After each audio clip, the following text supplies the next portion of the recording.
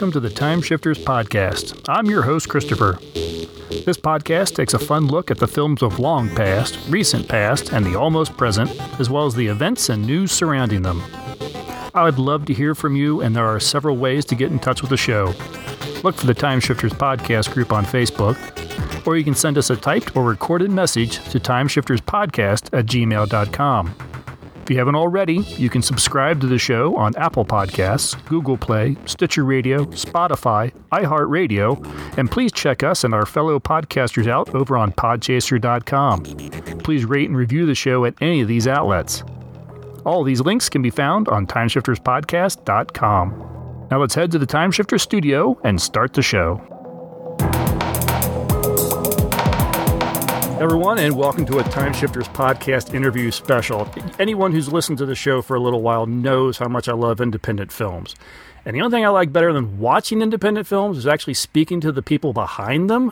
And that's what I'm going to be doing tonight. Tom and I have Timothy Stevens, who is a writer-director of several short films, as well as he's done some television work and everything. We're all going to get to that when we talk to him.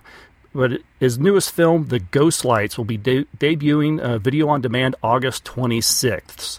Timothy Stevens, thank you very much for talking with us tonight. Yeah, nice to meet you guys, and thanks for having me on. It's an absolute pleasure. So I want to get to The Ghost Lights, of course, but I always like going back a little bit and learn a little bit more about filmmakers in general, just why they kind of chose that career or why they've chosen that path. And I'd really like to hear that from you. So what led you to the filmmaking world? Yeah, my mom, who is actually a Methodist pastor now, originally, before that, is a retired professional photographer. So, that kind of meant I grew up around images, still images. So I spent much of my childhood in a photography studio, breathing in that sweet smell of developer fluid. I don't know if that was good or bad for me, but so there's a bit of that, but also, her education in college, at least at that point, I'm not sure what they do now, but for photography, you actually had to take a number of film courses. And part of that was like film history and film theory. So, as a kid, my mom exposed me to a lot of old horror movies. And when I say old, I mean like Nosferatu and The Cabinet of Dr. Caligari and nice, yes. the Golem, all of these, a lot of those are the kind of German expressionist horror. And as a kid who up until that point, all I had seen was like Disney films, Land Before Time, maybe. That was mind blowing. And, and especially, and I talk about this a lot, but The Cabinet of Dr. Caligari is a piece of avant-garde performance art, and as well as a horror film. And I think for me, that was such a eye opener to go like, okay, like film can be entertainment, but it can also be art. And it can be scary all at the same time. And that was more or less what launched me on this kind of lifelong mission to, I think, the ultimate version of myself is I'm making like gothic horror. And it can be period film, it can be newer films, but it's kind of what I strive for, is that gothic aesthetic, abandoned castles and villages where there's something brewing beneath the surface, and there might be witches or something involved. All of those kind of archetypes are things that I get really excited about. In addition to kind of more recently is my obsession with kind of paranormal subjects, which also include things like UFOs. I think like, I'm sure you guys know with all the congressional hearings that are happening around UAPs, and like there's almost this like it's risen into our like common zeitgeist to where we're all thinking about this right now. And that led me down the road of like reading the Mothman prophecies and like getting into like some really incredible like if you believe that they're telling the truth, some really like terrifying nonfiction, like if this is real, holy crap, that's scary, sort of territory.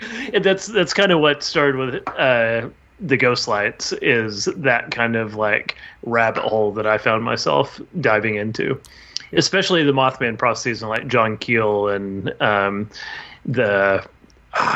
his whole thing is just really incredible and also very terrifying. Some of the crypto creature kind of stories, the Bigfoots, the Mothman, things like that. Those are the fun stories where at first blush you go like, yeah, okay, whatever. But you hear some of the stories from these people and you're like, that sounds really real. And like you said, if it is, it does send that shiver down your spine. It's like you don't want it to be real just as much as you want it to be real. Yeah, I think about, and we put this in the film, is, it doesn't make it into the Richard Gere version, really, but, a whole section of the Mothman prophecies of the book is, after the Mothman was seen and a little bit before and right after the Silver Bridge collapsed, these men in black appeared in town, and they didn't have any facial hair, and they like talked weird, and it was almost like they read like a really quick How to Be Human book, and they're definitely not a part of the government, like just rule that out, and their purpose seems to be to just come in and like scare people, really. And that especially really got under my skin, and that became a lot of like what I started to try to put into the Ghost Lights. And so much as I actually play a Man in Black in the Ghost Lights. So I was going to ask you that because every good otherworldly lights mystery story needs a Man in Black. And I was going to ask if you had fun kind of bringing that entity to life yourself. I did, initially, really, especially before I read the Mothman prophecies, is, my view of Men in Black was the franchise, that we all know. Sure. And they're all kind of fun and friendly, and, they're kind of like Fox Mulder-esque, but like with superpowers. And when I started to read like the actual accounts, like they're what I just described, and I wasn't sure I was going to play the Men in Black. I thought maybe someone else might, and then logistically, it just it made sense because it was only a couple of scenes that I would play it. And I was like, well, they don't have any hair in most accounts, so I like took a picture of myself and I photoshopped out my eyebrows and my goatee and everything and a mustache. And I showed it to my wife, and she went, "Holy shit, what is this?" I was like, "Oh damn, now I have to do it." So I that night I shaved my eyebrows off and shaved everything off and put on this, hat and a bow tie and looked in the mirror, and I was like, my skin crawled. I was like, well, I guess I have to do it now because it's it's perfect. Sure. No one else could have done it. Only you. Yeah. Well, I committed at that point. I shaved my eyebrows off. So. Well, yeah. Once those are gone, you got no choice. Yep. That description and the description of the Mothman, Men in Black, and everything. I wonder if the guys that put together Fringe, if you watched that series, they had I can't think what they were called. They had the figures that would show up at all these historical moments and everything, and they were all in a suit, but they were all bald, hairless, yeah, that's pale skin. Like a direct, really what they did is they read the Mothman prophecies and said, yep, that. Yes. Which is cool. It's so much creepier than, like this shadow government thing, like it's something pretending to be a shadow government. Mm-hmm. And that's scary. Anything that isn't what it appears to be is potentially some great fodder for horror, Yeah. Stepping back a little bit, I love the fact that it was your mother that introduced you to all these things, because typically you always hear stories about, my dad or my grandfather or whatever. It's always sort of the male that's got the horror history or the horror stuff under their belt. I love it when I hear it's someone's mom or someone's grandmother. I've actually have a friend that their grandmother took them to their first horror movie. And I think that's just, I love that little twist. That's amazing. Yeah, that's super cool. Well, my wife and I, we had our first kid during 2020. Actually, 4 months before we filmed the Ghost Light. So he was a little guy when we were filming, and it's been our pleasure to slowly move him into it's starting with Nightmare Before Christmas right now, Sure. but which he's obsessed with at the moment. But I mean, I gotta let him get a little bit older until I get into like the a little bit heavier stuff. I tried to show him Sleepy Hollow, and I was like 5 minutes in, and like a head rolled, and I was like, we're watching something else. Sorry. Maybe just not yet. We'll come back to that one. Now, you mentioned photography, and your mom was a photographer, and you got into photography, and I noticed that you used photography to sort of be storytelling elements in Ghost Lights. So I'm assuming that was some of your work there. Yeah, it was. I went to... So we filmed, it's a road trip movie. So, in short, Alexandra, she's a journalist, goes off to New York, big magazine job writing, and she comes back home after the death of her father, who is also a journalist, and discovers this tape with mysterious interviews about this person having a dramatic encounter with ghost lights back in the 70s. And she goes on this road trip across the breadth of Texas, the literal entire width of Texas, to discover the truth. And in the film, kind of climaxes in this town called Terlingua, which is a real place. It's a ghost town that's been around for a couple 100 years at least, probably right on the edge of Big Bend. It's like something out of a Tarantino or like Robert Rodriguez film. It's and people live there. They call it a ghost town, but there's a handful of people that live there. And I went there for the first time for Dia de los Muertos in 2018, I think, and I took a lot of photos then because they've got this very picturesque Hispanic cemetery with these incredible, I forgot what they call them, but they're these adobe tombs, essentially. Mm-hmm. And, so a lot of those photos actually made it into the film. And I kind of imagined Arthur, her father, as he gets this phone call from this guy who wants to talk about these weird lights, and against his better judgment, he drives 700 miles across the entire breadth of Texas to listen to this story in this saloon out in the middle of nowhere. And I kind of pictured him waiting around for night to fall when he's going to go to this prearranged meeting and taking some photographs as he does.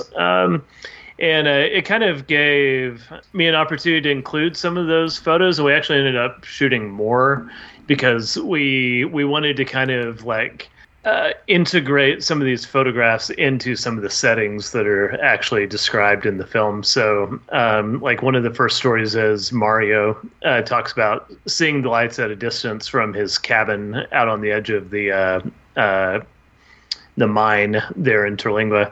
So we actually found an old cabin, and we shot these photos as if it was like the ruin of his childhood home. Mm-hmm. But that was a lot of fun, and I think I've actually got one of the Day of the Dead photographs from right over here that didn't make sense to put in the film because it's like a very specific point in time. But right.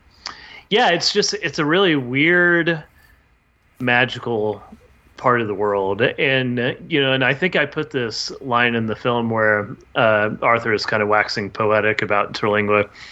And he says it feels like the very edge of the world. And that was actually what I said out loud the first time I saw the sunset over the wasteland surrounding Terlingua. Is I was like, I feel like if I went over those mountains, I would drop into the abyss, So it's a really cool place that, I don't know, not a lot of people know about it. I know about it. I know some people that know about it, but it's still kind of a hidden gem at this point. Yep. And rife for inspiration. Come to hear of it? I had my boss at the time. I was before I went, big boy self-employed filmmaker. I was actually working for a television station. We were doing reality TV stuff, and I think he went on vacation to Mexico. He had family that lived in Mexico, and he was actually going across the border, and he passed through Terlingua on the way, and he was like, "Hey, you need to check this out," because he knew I was into cemeteries and weird gothic stuff. He was like, "There's this crazy cemetery, and it looks like something out Good, the Bad, and the Ugly. You should go check it out." And I was like, "Terlingua? That's not even a word in Spanish. Like, how strange. What does that mean? Terlingua." Tongue earth, and all these question marks started to come into my head, and I was like, and then I looked it up and I saw that really the most remarkable thing is once a year they hold this incredible Day of the Dead celebration after dark with candles and operettas and and the whole thing, and people dress up in amazing costumes. In this little town in the middle of nowhere, right? So so that was kind of the inspiration for that. And now it's a place that I get homesick for. I'm like, I just need to go to Terlingua. It's 10 hours away from me right now. It's definitely a character unto itself in the film. Yes, yeah, I think so. Yeah, it's like Narnia or something, It's it's Mordor. It's some sort of distant, strange land, Well, yeah, and the use of the photography and all that while having the conversations in the film, it kind of gave it some of that power because, you were talking about the ruins of the cabin, and you're staring at the ruins of the cabin while the character is talking about what happened from the view from the window. And it's that less is more kind of thing. You're seeing the ruin and your mind gets to fill in the rest of what happened. I'm glad to hear you say that because, that's definitely what we were going for is, this is kind of a sci-fi podcast, so I'm sure you guys are aware of The Vast of Night on Amazon Prime. Actually, you're not. Yeah, shamefully not. So good. It's like putting it on the list. It seems to happen kind of after sometime after Roswell in New Mexico in the 1950s. And it's basically this UFO descending upon this little town, and there's one point where this person is trying to get a radio story about what's happening, and they're recording a woman talking about basically her husband disappearing, I think, maybe getting abducted, and she tells the story that it's a single shot and it lasts for 7 or 8 minutes, and they don't cut away to anything, so you don't see reenactments. It's not like Fire in the Sky where we see these amazing, abduction sequences. It's real low tech. And when I watched it, it kind of felt like a freaking magic trick. I realized that I had pictured everything that she said as if I was listening to a fireside story. And I also realized that it was also way more terrifying than anything they could have put on screen because it was happening here, and I was like, I want to do that because that's interactive cinema. That's I'm a participant. Clearly, you took some inspiration from that because that was the effect that I got out of that. Well, good, yeah. He's describing the scene, but you're just focused on pretty much a single image, and you're like, I can see it happening whether or not it's on the screen. Yeah, well, I'm good to hear. It's something. It was a long shot. It was a gamble. But I like the idea of interactive story, and some of my favorite films never show the monster. I think about The Haunting. Yes, thank you. From the 60s or early 70s, whenever 63. it was. Yeah. So they never show the ghost, not once, and it's probably the scariest movie I've ever seen. It's so spooky because what you start to imagine is so much worse than anything they could ever show you. And so I respect a lot of movies that attempt to do that, and it's a gamble. You've got to. It's not for everybody. Not everyone's going to sit there and have the patience to become. We watch movies sometimes to be passive, passive experiences, and that's kind of it's a much more active experience. You're kind of having to like put something back into the movie, which is cool. I think it's cool that movies can do that. You gave a little bit of synopsis of the film and everything. Your star, Katriva Phillips, is that how you... Katriva? Yes, Katriva. As Alex. I really liked her, and mostly because she was not what you would typically find in a movie of this genre. She was just a little atypical. She's not your... She's not your final girl. Yes, thank you. Yes. Wearing a tube top, like running away from the dude with a knife. Yes, exactly. But she's also not like kind of the character from Alien, who's gearing up and becoming like a Amazon warrior woman, right? Like right.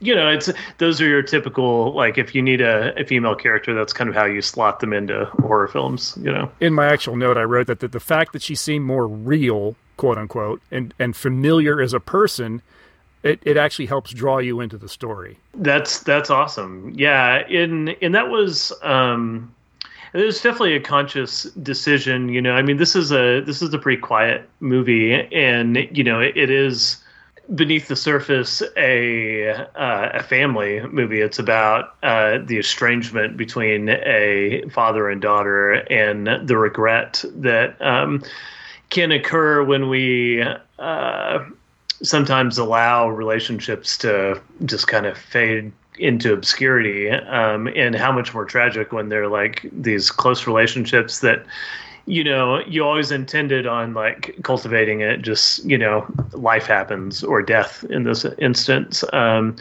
so I think that's, that necessitated a much, like a more realistic character there. Someone like I hope people can watch this and kind of feel like a lot of empathy with her. I actually had someone recently said, I didn't like Alex when the movie opens.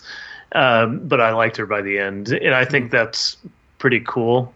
I think like very different genre, like Doctor Strange, for instance. Like, what a freaking jerk at the beginning of that film, and I'm such a huge Benedict Cumberbatch fan. Like, I hated to hate him, but there's like they do a little magic trick in that film, and at some point, and I don't know when it happens, you start liking him a lot, right. And that's pretty cool, So I that was kind of a tangent there. That's something that I think that's interesting. So I'm glad that it was communicated that came across.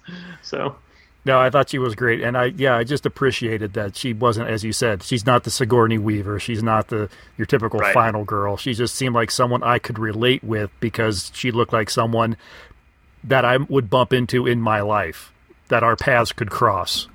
Right. Yeah. Which made that's cool. Yeah, which made the whole story seem a little bit more like, well, this could happen because it's happening to someone that I just saw at the grocery store. Right. And I mean, she's a bit of an avatar for myself too. I mean, all writers do this to some degree. Those of us that do it too much start to realize that you've got to like obscure yourself behind characters, because it can get far too like personal and cringy. But I'm a writer, she's a writer, and I'm very familiar with what happens to her in the film, which is something crosses your path, you look into it, and it's mildly interesting. You look deeper into it, something happens and it hooks you by the gut, and you find yourself almost in this magnetic pool of obsession. Pool is in like it's grabbing you by the throat and like taking you on a journey, sometimes against your will. And that's something that I experienced. Like when I read the Mothman Prophecies, it was like this tidal pull, like a tractor beam on me. And that's what happens to Alex in the film, is that the ghost lights turn into this obsession, and and her father experiences the same thing, where he just like he can't not look into it. To turn away would be impossible, or to turn away would be death. So there's no other option but to dive into the abyss. Now, you used audio cassettes as tools for exposition and kind of entry points into chapters of the story. And even from the trailer, when they first appeared, it gave me a real The Norliss Tapes vibe. Are you familiar with the Dan Curtis-directed, William Nolan-written TV movie? No, I'm not. Oh, interesting. Tom, you and I watched that, I think, last Halloween. We did, yes. Yeah. That's a story about a journalist who disappears, and his editor finds a collection of tapes. And he starts playing the tapes, and then he just does this introduction on the tape, and then you watch the entire story.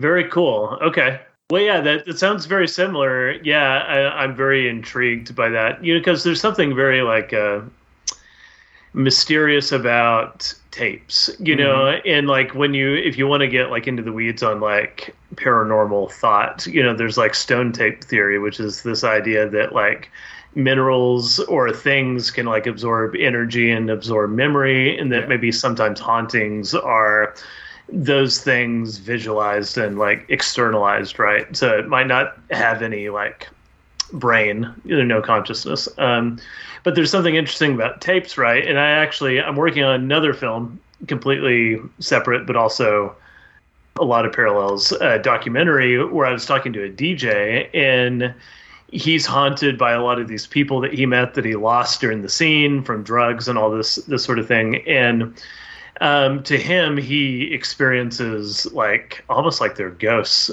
in the places that he used to see them. And, in this interview that is in this forthcoming film that I'm still working on, he says, it's kind of like a tape, right?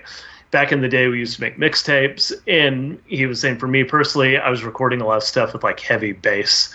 And then I would re-record over that when something else would come on, or I was recording on the radio, and you often could still hear that get the layers. Yeah. Mm-hmm. Yeah. And it almost becomes the ghost of the song that was playing, and the memory of the song that was playing, and it's magnetic. Again, all of these things have really interesting, like, kind of symbolic ideas, but it's also just spooky. Like there's something spooky about like a tape, especially a very old tape that you listen to. We actually bought a whole bunch of antique tapes off of eBay for this, and a lot of them had like Dolly Parton and Creedence Clearwater Revival and all this, because they're from like I think I found one that was actually 78, like it was the right year. And listening to Dolly Parton on a tape that's like 45 years old, it doesn't sound good. It sounds very unsettling. Starts to warp, and you have a lot of noise, and and there's something just super spooky about that. So it works for horror, I think, especially in this day when we're used to everything being so crisp. A tape is just it's weird, and therefore it's kind of unsettling. Yeah, I don't know if we're ever going to see like a horror film based around a cursed iPod or something. Now you just gave him his next idea. Yeah, I was just thinking like we need to pitch that to Blumhouse. They'll figure out how to make it happen. Yeah. Now, while we're talking about the tapes, I liked how you chose to represent from there the story, still using the tape concept. She is listening to an audio cassette tape, but as the audience now gets to perceive the story as she's hearing it, it presents as a VHS style tape, and complete with the crackles and the breaks and the rips and and I really kind of dug that transition. So okay, she's listening, but I am seeing, and there's still the cassette regardless. That was a nice touch. Oh, thank you. Yeah, I think there again, it's just like VHS, like it can be really spooky, like when you start getting tracking issues and ripping and tearing, and and the weird images that, I think, they call it pareidolia when you start to look at static and see faces, like all of that. I was going to mention how often a lot of paranormal investigator types love to point a camera with a VHS tape at a screen playing static to get the constant. Yeah, they actually, there's a thing called, the name is escaping me at the moment, ITC, inter something transcommunication, I forgot the word, but ITC. And it basically, there's these maniacs like back in the 60s and 70s that they were like, we think we can communicate with ghosts by setting up a tube television, running static on it, and then hooking that up to a cable on a camera, and then pointing that camera back at the television and creating this like this loop, and it starts to do really weird things. And if you stare at it long enough, you start to feel like you're seeing stuff in it. ITC, that's some weird stuff. And like, it can have sound too. You start to get like echoes upon echoes upon echoes upon echoes. And I know this is not a paranormal podcast. If it was, I could really get deep on this, because all of that, like, as a filmmaker, we'll re-interview you in October. Yeah. All of that as a filmmaker and storyteller, like, it's just, the story possibilities are endless, and you just start to imagine what if. Yeah, it's always the what if that it probably intrigues me most, and I love the films that kind of explore that a little bit. And even if it's just using things like tape as just introductions to that story, but when you're looking at that blank tape, even just looking at it, you pick up a cassette or a VHS or something like that, there is that what's on it, because you don't know. No one's written on it. It's just a tape, and it's a simple handheld mystery, right? Yes, exactly. Yeah, if you look at that cassette, you see that, well, it's halfway through, so something's on here, but what could it be? Right. Yeah. It's even worse when there's something cryptic written on it. Right, like "do not play." Yeah, like something. Well, now I gotta. Right. Yeah. Now, I wanted to ask you, when it went to like casting Arthur, because a majority of his lines were going to be kind of being played back as a like journalist recording on a tape and everything, did that kind of affect the casting, trying to find someone that's got the right voice? It's so Arthur is played by John Francis McCullough, and he's actually a co-producer on the film. And I've kind of come to the point where I just find a role for him in everything I do, because he's a really great actor. He's super handsome. I'm jealous. Very chiseled jaw. What's funny though is, I mean, he's a Texan, but he grew up mostly in New York and then moved back here, and so he's a little disdainful for cowboys, and he's vegan, so he at least doesn't wear cowboy boots, and it was really funny when I wrote this. I mean, I really had him in mind. I mean, the dream casting would have been like Matthew McConaughey, but I knew we weren't gonna get that. So I wrote the script and I put it in front of him and I said, "Hey, can you just impersonate Matthew McConaughey for this?" He's like, "What?" I was like, "It's a cowboy role." He goes, "God damn it, Tim." But then he read it and I think he was really intrigued by it, because it is. And then again, it's a writer, and it's, I think in a way it's kind of Arthur's like a rhinestone cowboy that likes to, look the part, but he's not about to jump on a horse and, rustle up some cattle, but, so I think I really wrote it for him. In fact, most of the characters I wrote for the people that played them in this film. So I always knew Katriba would be Alex. And I actually met Billy Blair years ago, probably a decade ago, in a goth club. He was wearing a tall cowboy or a tall top hat, and he kind of looked like Edgar Allan Poe, and he had like lace cuffs. And I was like, that guy's cool. I'm going to go talk to him. And he's like, I'm an actor. And I was like, cool. What have you been in? And he's like, well, you've heard of this film called Machete? It's like, Robert Rodriguez, yeah, he was like, well, I'm in both of them. And Sin City, do you know that one? I'm like, Yep. yes. And so it turns out he's a local, but is kind of in the pocket of all of these like really cool genre directors, a lot of them from Texas. But at the time, I was just making some short films, and I asked him, like, so you play a lot of shoot 'em up, kind of villains. What kind of role, if someone could give you your dream sort of role, would that be? And he was like, well, I would love to have a really quiet, introspective part, because I don't get to do that often. He does sometimes, but more often he gets typecast as a guy with a Uzi, Action guy.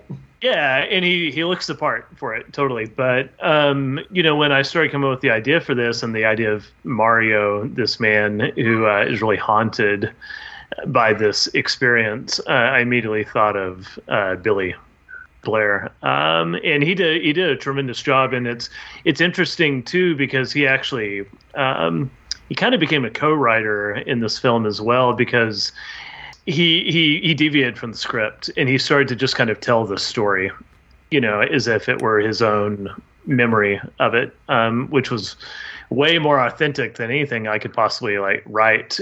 He really followed through with that, so that was a really cool opportunity. And yeah, so everybody kind of the only iffy one was the Man in Black. I thought maybe we'd find somebody like that, and then it made sense for me to do it, so why not? Excellent. Actually, since you just mentioned that, I actually want to ask now.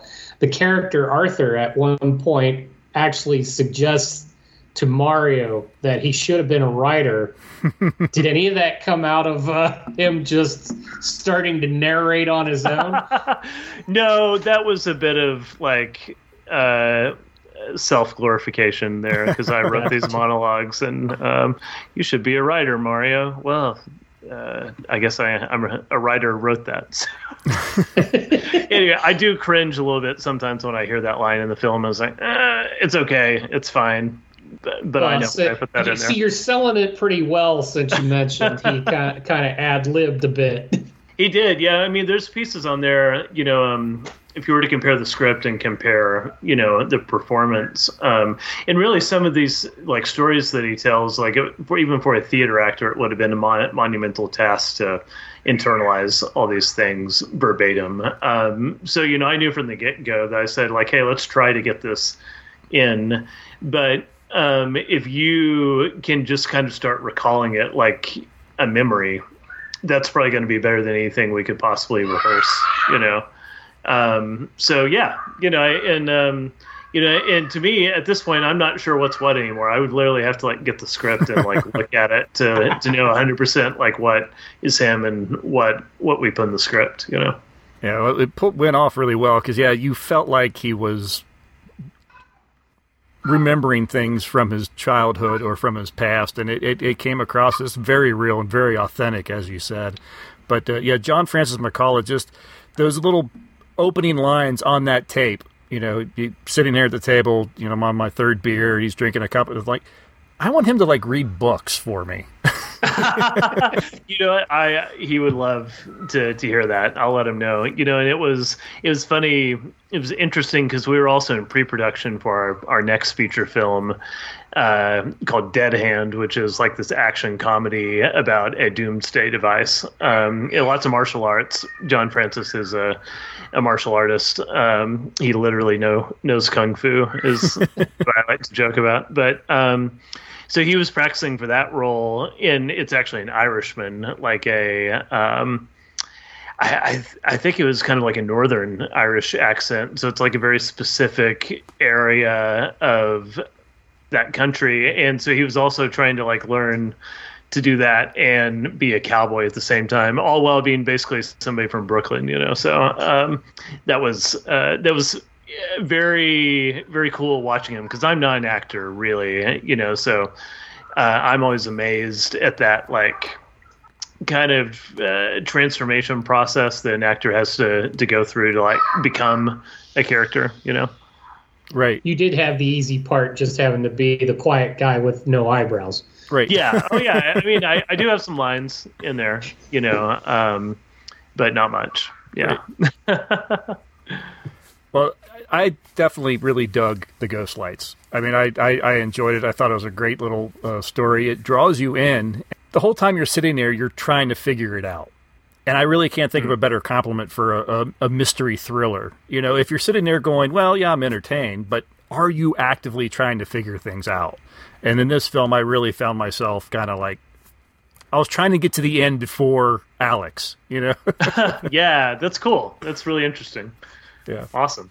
I shouldn't keep you for all that much longer. I do want to mention you have several short films that have been making the festival circuits and everything. Some of them are available on your website at timstevensfilms.com. Yeah, that's not. I don't update that much anymore. Okay. But that is kind of a repository for some of my older stuff. Okay. And then all of our feature film production is on spectrograph.com, which is SPECTROGRAPH. Yep. Spectrograph. And you'll see some trailers for pretty much all of our work. Even we have some trailers for the stuff that's kind of also in production and also in post-production right now. Dead Hand, and then that documentary Dark Sanctuary that's about the goth club, which is actually the same goth club that I met Billy Blair at. Nice. Funnily enough. Now we're making a documentary about it. So excellent. Very cool. Well, I'll have all the links. I'll have the links in the show notes that go along so people can go and follow and check out some of your work and everything. But everything I've seen has just intrigued me. And there's a few of your short films, like I watched The Resurrectionist. Oh yeah, thank you. That's probably the one I'm most proud of. Yeah, well, that was the one where I was thinking this needs to be a feature film. That's what I want to see more. It is a feature film script. Right. It's a damn expensive feature film script. You know, it's a civil. Well, it's slightly post Civil War, so it's like Reconstruction era, voodoo horror action movie. So it's like a made up genre there, I guess. But it's a really expensive movie, but one that I would love to make at some point, but it's got a lot of scale to it. Like the short film is very contained, as a short film has to be. But that's definitely there's a whole adventure that the short film is basically the catalyst to that. I would love to make one day for sure. All right. So anyone with deeper pockets than I, you know where to find Tim to go. You have go our get this moral made. support. Well, that's worth something, I think. All right. Well, sir, I don't want to take up any more of your night. I appreciate you coming on and talking with us. We really enjoyed the film. We're looking forward to seeing anything else you come up with in the future. Well, thank you so much. Yeah. So I've been doing so many of these interviews that I've forgotten if we mentioned it, but August 26th is when the film drops on VOD. So Tubi, Amazon, Microsoft, Google Play, Apple Movies. And then on the 2nd of November on the Terror Films YouTube channel, we're actually going to do a live stream of the film. I think it's September, isn't it? September 2nd? Yeah, September. Yeah, thank you. September 2nd with a Q&A afterwards with cast and crew. And most of us will be there for that one. So Katriva and Billy and John Francis, we should all be there. And then again on the 9th of September on the Kings of Horror site on their YouTube channel, we'll be doing a similar thing, live stream and Q&A there. Excellent. So yeah, that'll be a great place to check it out, and we will eventually start selling physical media. So for all of you like physical media buffs, towards the end of the year, that will be likely something we're rolling out, so people can look out for that as well. Excellent. You Good. will make Chris very happy. You did. You make me very happy. I like having the disc in my hand. I don't want some algorithm or some suit in some streaming service to go, it's not yours anymore. Yeah, well, that can happen. You know, I mean, the good thing about how we're rolling this out is that, you know, it's on demand, it's AVOD, which means that in certain places it's going to like have advertisements over it, which I'm okay with because the access that people are going to have to this film. Yeah, is really absolutely. While I love films or streaming services like Netflix or Shudder, for example, you have to have a subscription. So there's a large number of people that just aren't going to be able to watch it, because they're already subscribing to 12 streaming services, So in this case, a lot of people are going to get to watch it, and it's going to be very easy. My grandmother could pull up the Ghostlights whenever it comes out and watch it on her phone, Oh, absolutely. Yeah. No, although watch it on a big screen. I'm not for watching movies on phones. I'm very against that. Yes, absolutely. As am I. Yep. Excellent. Well, sir, thank you again for talking with us. I really appreciate it. And good luck with everything, future endeavors and everything. And I hopefully get a chance to talk with you again sometime. Excellent. Yeah, let's stay in touch.